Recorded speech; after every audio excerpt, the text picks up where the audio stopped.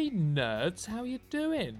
Oh, fancy seeing you here on this bonus episode of Into the Wild. Do you remember when we said we'd be doing bonus episodes way back at the beginning of the year, and this is probably the second time that we've actually had a chance to do so? Life's very busy, but welcome to this bonus episode of Into the Wild.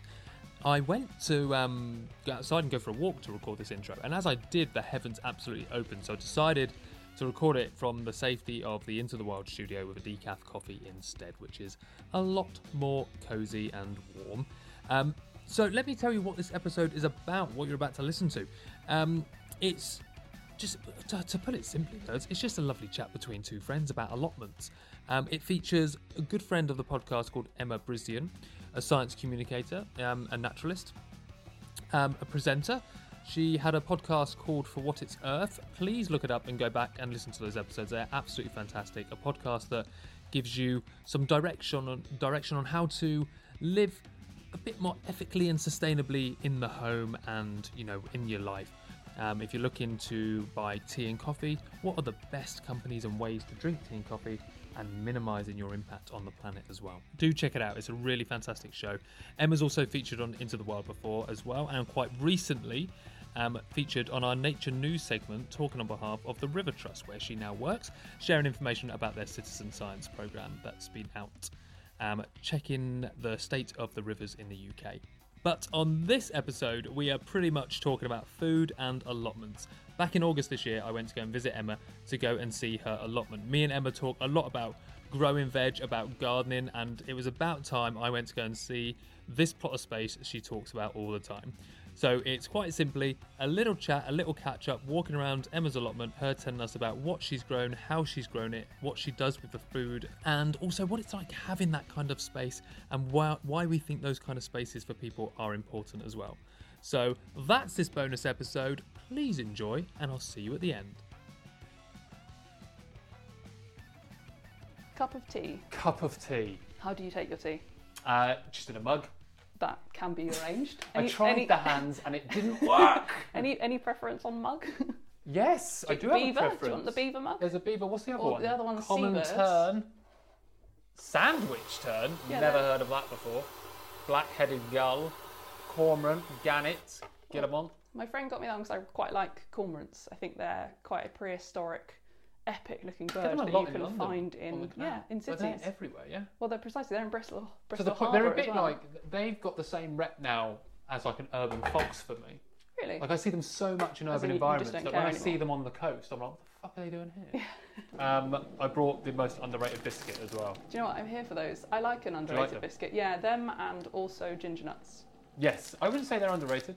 I get bullied for my love of ginger nut biscuit. Really? And digestives. I love a simple digestive. See, I know digestives got to have chocolate on top. These are, for the listeners, these are malted milks. And they are just like, as well, the packet says light and creamy.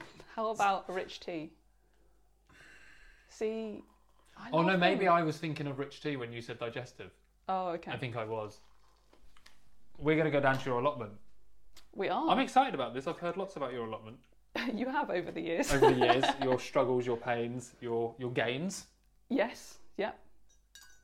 I think that looks like a good cup of tea either way. That is a good cup of tea, it's banging. Good stuff. Yeah, you've told me a lot about your allotment. What am I going to see when I go down there? You're going to see a lot of weeds. Brilliant. That's a good thing. Yeah, sure. My yellow courgette is in full flourish, so you might see some small yellow courgettes. Exciting. You will definitely see a lot of weeds, and you will see the structure that I started to intend for one side of the allotment, and you'll see that structure slowly disintegrate as you progress through the allotment. It's been such a weird year for growing. It's just been soggy, kind of warm but kind of soggy. It's been very mild and humid, isn't it? It's just been a real odd year, so I think I've probably got some powdery mildew coming along on some of my squashes because it's just damp, and loads of people at the allotment are getting potato blight. Potato blight. I've heard of that. But for tomatoes. I think they're the same family, so it affects both. What does that mean? It just rots? Yeah, it's an infection that basically causes early rotting, and it just ruins a crop. So I'm worried we'll find some blight on my tomatoes, but it'll be an adventure. You look so anxious talking. You're like, we'll see something. And you know, if you'd come like 2 months ago, it looked so neat, and I was really proud of it. And it just looks awful. But you're a man who appreciates the sort of the messiness of nature, so perhaps. I am, but I do feel like sometimes people are too much on the side of like every garden should be messy. Like they're still to be used. Yeah, I mean, it's supposed to be like a food-producing space. Yeah, so you need a bit of organisation there. Like you can't produce food in chaos. Yes, I mean you probably could. Well, you could produce it, but you couldn't. But it would be hard to harvest and manage. Yeah, I think when you're trying, like when you're actively trying to be like, okay, I'd like to try and eat only my vegetables this summer, sort of thing, or I'd like to produce enough kind of courgettes and broccoli and kale and stuff that I don't have to go to the greengrocers. If you're doing it with that kind of intention, then you probably do need a bit more sort of structure. Yeah, and also just to manage pests and stuff, because everyone like you quite often hear people go like the easiest way to. You were talking about like slugs and snails in your garden. Oh, so many. We can't get the birds in, but also even if you could, I don't think that's the answer. No, I mean, so for my garden, dear listeners, I'm very lucky to have 2 green spaces that I can grow in. Yeah. I've got a small garden. The top 5% over here. Look at her. Oh Christ. I don't pay for a gym membership. I pay an allotment membership. That's what I say. I don't do any of those other wellness things. But the allotment is great for my mental and physical well-being. But I do have a small garden, but it's like we're on a hill, and so the garden is sloped, so it's kind of tiered. It's very damp. There are just so many snails and slugs, and it just means they eat everything. And this is the first year that I've managed to get squash plants actually beyond their sort of seedling phase to be growing. Really? So this is the best it's ever looked as a vegetable place. And you can see I've got some kind of purple climbing beans which have just about survived. But yeah, because it's damp, I just get so many snails and slugs. So I did put in a pond to try and sort of encourage frogs and things. And I do have frogs this year. Do you? Yeah, lots of little ones, but some of them are like the size of the snails, so I don't think they're going to be doing much beyond the like baby snail stage. You're just going to see this like small snail moving from the inside across the. Oh yeah. Oh, that'd be horrific. Do you know what my nan used to do? She used to leave a pile of. I was going to say shit, but what I meant is like food waste. Oh yeah. She used to just leave it out on the garden, so the slugs and snails went over to that because it was easy grabs. Oh really? So it just kind of like she put it in the corner of the garden. A distraction. Yeah, just like in a bare bit of soil in the flower bed. You just put it kind of like potato peelings, stuff like that there. Do you not end up with kind of like rats and foxes and stuff that maybe were attracted to? Not as much as I remember that she was like, oh shit, we've got, water ship down in our garden or anything. Oh my god, that was such a traumatic film. Don't even know why that was in my head. I have no fond memories of that film. I cannot remember what happens in that film. I just remember being petrified of it as a child. You used to get hedgehogs. Oh. You couldn't have hedgehogs in your garden, could you? No, nobody. It has to be mountaineers. It's a bit sloped, doesn't it? Yeah, it's a little bit. It's beautiful, but it's not like you wouldn't see that and go prime hedgehog. No, but I'll tell you what though, I have seen a deer somehow in next door's garden. You know where we are. We are in like the middle of a city. And a baby deer was in next door's garden. What? We're in a terraced row which backs onto another terraced row. To this day. Did a buzzard drop it or something? I don't know. But honestly, Mark and I were both like glued to the window upstairs, like creeping on next door's garden. So we were like, how is that here? How do they do it? Where has that even come from? I'd be setting up a camera trap. Yeah, in next door's garden. All right, don't mind me. Without permission.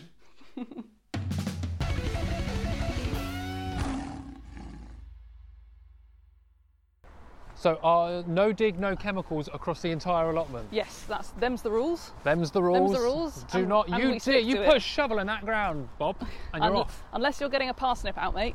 Jog on. Yeah, that makes sense, of course.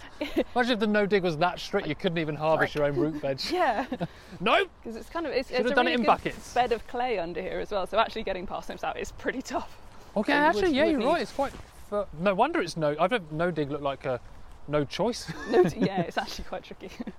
Right, this is my plot. This is beautiful. Thank you. Some nasturtiums. This is the bit where I remember I said you'd see the start of my progress plan. Oh, and then these are my neat beds. Right, and which way? And then it sort of drifts. It sort of drifts. Because I won't lie, either side was a. Yeah, no, we're ignoring that side. Okay, that's not there. Cool. That bit has got taken over. Then this courgette has just decided, fuck the bed. Yeah, I will sprawl. Reason. Yeah.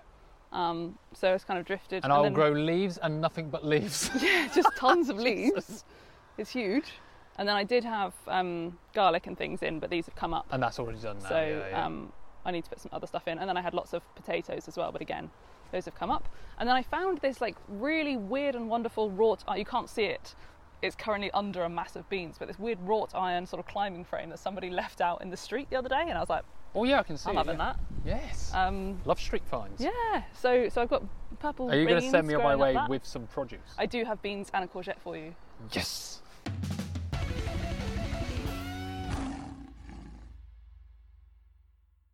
Let's start with, tell me why you grow veg. I grow veg. Well, do you know what I think? I used to say that I started in lockdown, and then actually my parents reminded me that when I was young I used to try and grow things on my windowsill in my bedroom.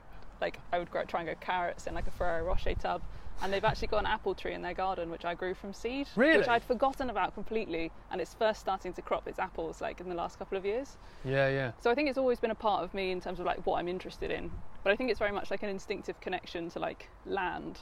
But also these days, I think we're so disconnected from land and where our food comes from, and this understanding that what we put into our bodies doesn't need to come wrapped in plastic from a supermarket where it's been shipped from like Spain.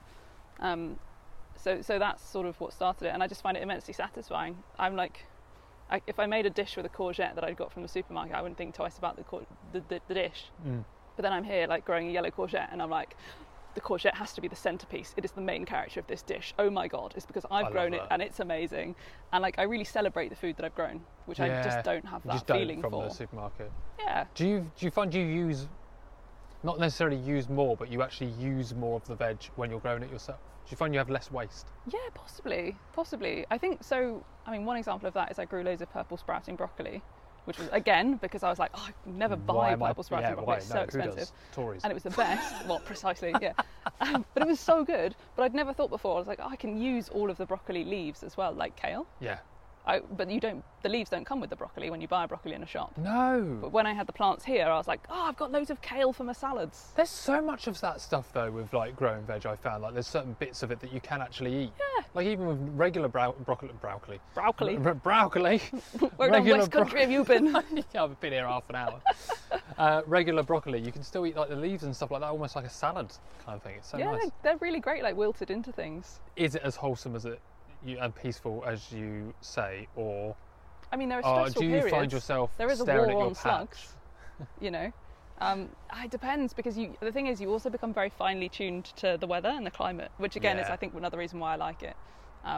So I can tell you what the weather the last 3 summers have been, not really through personal entertainment experience, but through personal gardening experience. Yeah, okay. Which is maybe a bit lame, but you Gives really you do get like, oh my God, it year hasn't rained for a week. Yeah. I need to then go and spend an hour watering this plot, and it's going to be really heavy and it's going to be really hot, or like I've got to make time before work to cycle here, and you know, it can become a chore, but I do think it's quite rewarding. But as you can kind of see today, like I haven't been on top of my weeding so I've left it for a bit too long, and now the chore is massive, and now I don't want to weed.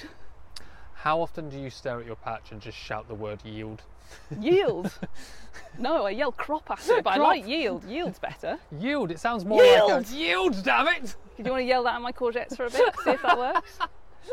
I want you to become the person of the patch. I like it. She's shouting at her veg again. Yeah, well, there's like a 200 strong WhatsApp group of people that are on this like allotment. I need to know more maybe about this. I'll be the one that like, that weirdo yelling yield at her courgettes again is back. I don't want to be that person. Is it more, and I don't want to make it political. Bath is a Lib Dem stronghold. Yeah. Do you know what? I don't know. But the vibe, not like where do they vote, but like what's the vibe? But I do think the vibe is... You said there's like a sharing like over crop. Yeah. How often do people actually put in that? Loads. Really? No, do you know what? Actually, okay, in that case, I've shifted my mentality. I think the mix of people here are a bit of all sorts, but the mentality that has been like decided that this allotment is very like sharing, community-led. It's very, I would say, very red.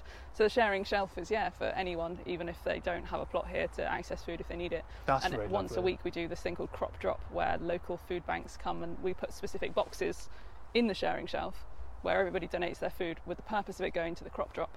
Yeah. And then they go and make food at local food hubs. It's either given away to families in need, or it's like dishes are sort of produced. Yeah, that's nice that you get that kind of vibe. Do you think like because you know, and I don't know, allotments kind of have the vibe, I still think, whereas, you know, they have that kind of openness, that community. But I still feel like some people might not feel like that's for me kind of thing. Do you know what I mean? I can totally imagine that. Do you think like how do you think you kind of battle that with an allotment? Because like you said, it is a space. I mean, obviously you've got the financial aspect. Yeah, so I mean, I've already shared with you that this is more expensive than a council allotment. I couldn't get onto a council allotment. No, God, I can't in London. Yeah, and it's even worse in London. No. So yeah, no, this is £20 a month, and as I've said, I have that instead of going to the gym or doing any other wellness things. That's my but I appreciate that is a lot over a year. I don't know how you address that, because it's really hard to sort of convince landowners to do this. If a farmer has a field that is producing, how do you convince them to turn it into a different type of profit-making venture, such as an organic no-dig allotment, but then also have the cost low enough to be really, really accessible? And to actually tick the boxes it needs to. Yeah, I don't know. I mean, this one has a couple of community plots that are like set away for social, like schools and things. So I think if you can bring school groups and children in and teach them that this is the sort of thing that is for everyone, if they wanted it to be from an early age, that's probably helpful.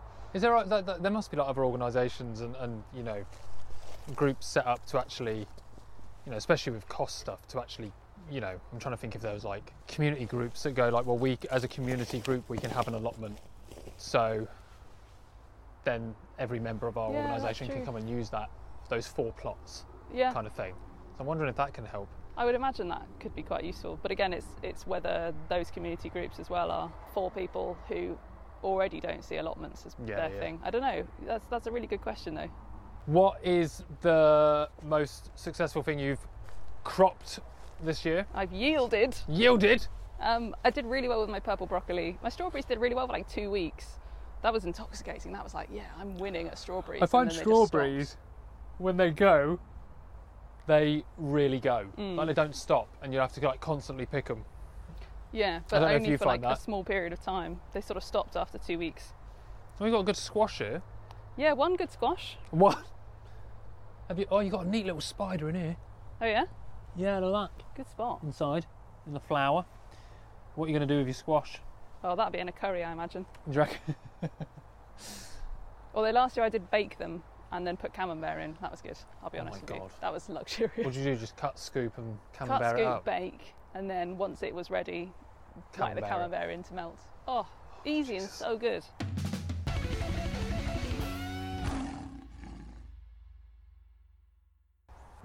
So what is your weeding process? Because obviously you know, like we said at the beginning, everyone's like, no, let it grow, let it all grow. But obviously, like in a patch like this, you can't. No, I mean, I'm obviously organic, so I won't ever lay chemicals down. I just chucked some cardboard down, which does suppress weed growth for a while in patches that you're not using. It's just a lot of sort of pulling and time really, and then composting the weeds. It is the more laborious way of doing things, but I would much rather be doing that than chucking chemicals in the ground.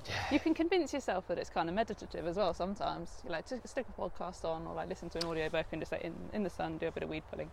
It's quite nice. It is, and I guess this is where it comes down to like you've got your food and you're connected to it because you've put that graft and work into it, haven't you? Like, yeah, true. You know, for example, like your courgettes, we're like, well, I've grown them, but I've also taken away the thistles or dandelions growing around them to really put that work in. Let them breathe.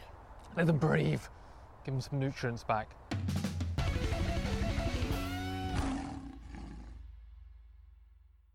This allotment site does run lots of events that are open to non-allotment holders. Oh, that's really cool. So they do try and invite people in. Yeah, so like they've had like tree planting, wildflower meadow sowing. They've got like a living, they've been planting like butternut squash all along the kind of fence where there's a footpath. Nice. So again, that's sort of to create more free food for people that need it. But also anybody can get involved and have a day planting with the allotments if they fancy it. And that's really cool. So they've created a really open and welcoming space. That's really nice. I think that's the change really, isn't it? That's the starting point. You've got to be open and welcoming. Yeah, I know people that have got council allotments that are a bit sort of like, ooh, who are you? And, you know, a slightly more sort of protective sounding community of, well, I don't recognise you, get off our patch. So the I don't council feel just like put here, something in? Yeah, so sometimes they have yoga in here, sometimes they have meals. There's all sorts of events, so really. Cool. What a great Weed little space workshops. to kind of, to like I love these pallet tables. Yeah, and you can kind of shelter when it rains. Yeah, if you're down here and there's a bit of a Some people shower. get a kebab from the kebabi on the bridge over there and then bring it here after the... It's great. Yeah. This is really nice though, and I think that, like, yeah, this kind of goes on to our point, isn't it? If you want more inclusion into a space that could otherwise be seen as a bit one type of person, then it's having this free use. Do you know what I mean? It's like, well, you know, even if you're not a member of the allotment, you can come down here and Have a picnic if you like. have a at the picnic and tables. just walk around and look at the allotments and... See the colours. Yeah, exactly.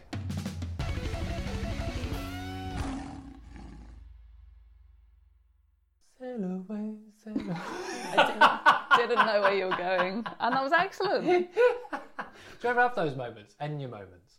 Probably, yeah. I don't think I've Is ever yours the allotment? I've never tagged them as an Enya moment, but I imagine I do, yeah. I urge you now, like start you'll be using the identifying phrase them. rich be richin'. The rich be richin'. I love it. It's so good. So The good. thing is also, you know exactly what that means by that phrase, don't you? Needs no explanation. If someone told you you- basically said it once, and I was like, I know what you that's mean. now going to become like a real big part of my... When someone says Language. like, oh, well, Rishi Sunak's opened up, 150 new oil fields, you go, yep, Rich be richin'. Like, that's it, and you go, yeah. It basically means it that, is. We know. being a bit of a James Blunt. It's a great phrase. But find your Enya moment Find my Enya moments. on the allotment. And when you do have That it, is probably where I get them, to be fair, just pottering around. what would be your Enya song though? Do you know what? I don't know them well enough to like pull one out of the top of my head. Oh, you do. Do I? I'd recognise them, Oracle Flow? but you say the words and like the tune's not coming to mind. Yeah. So you're going to have to sing them for me, is what I'm saying. Well, there's the Sail Away. The Sail Away. Sail Yeah, that's very away. peaceful. I could see that on like They're a all gentle very, wind like- blown. Yeah, I wouldn't say that they're stress relievers. They don't make you riled Yeah. up. No one's ever moshed to an Enya song. I think that sounds like a challenge. If anyone's moshed to an Enya, I want to hear from you. What's going on in your I life? don't. Stay No, away. I want to hear from you at a distance via email, maybe. What do you make from your veg usually? What's your... Because you said at the beginning, like, you grow it because it gives you that more... I don't know. I don't want to use the word rooted because I feel like I'm punning. I think it's correct though. All right. So it gives you a more rooted feel to your food. Right. What do I make with my veg? Anything and everything. Looking at the table in front of you, you've got your Right, we're on kale. Saturday morning brunch. This is hello. I'm. Is it James Martin? I think so. I'm the new James Martin. So like I've given you. You've got some kale there. I'll wilt Yep. that into anything that's going. Loads of curries, like hot rice salads, that kind of thing. The green beans, although they're not green beans, the purple beans, Yes. as I've mentioned before, I slice them really thinly while they're raw, and I put them in coleslaw, and it's so good. I like So make with coleslaw. cabbage, cabbage, no onion. I No, you don't put can't eat onion. onion anyway. You can't eat it. No, doesn't do my guts any favours. A lot of people are intolerant to onion. Actually, it's very inflammatory, but it's everywhere, so it's quite hard to avoid. Because literally every recipe starts with grab an onion. Yeah, see, I don't. Yeah, you skip that bit. Well, skip stage one. But yeah, slice them up and then you put them in with some white wine vinegar, some mayo and some whole grain mustard. And it's so good. Nice. Really Okay, I'm nice. making that. And then they're also really good in stir fry. And the same with the courgette. You can just do tons of courgette in stir fry or make courgette. Or I did try something nice the other day, which was like you kind of slice it down the middle and then sort of pan fried it, the sort of the cut bit down in coconut oil. Ooh. And then I flipped them back over and I kind of sprinkled salt, pepper and lemon on. And then I sort of served them with bits of feta and pine nuts on.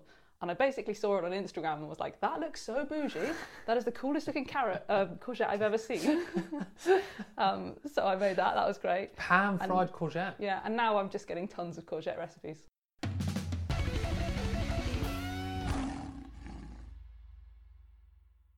I do like a good pickle. Do you pickle? I pickle. Emma, do you I pickle, I jam, I preserve, I chutney. Chutney. That's middle class. Always will be. Yeah, I love it. It's great. I had loads of rhubarb last year, so I made rhubarb chutney. Did you? That was with dates though, so that was bougie. Ooh. Rhubarb and date. It's quite sweet. It was sort of Christmas pudding vibes.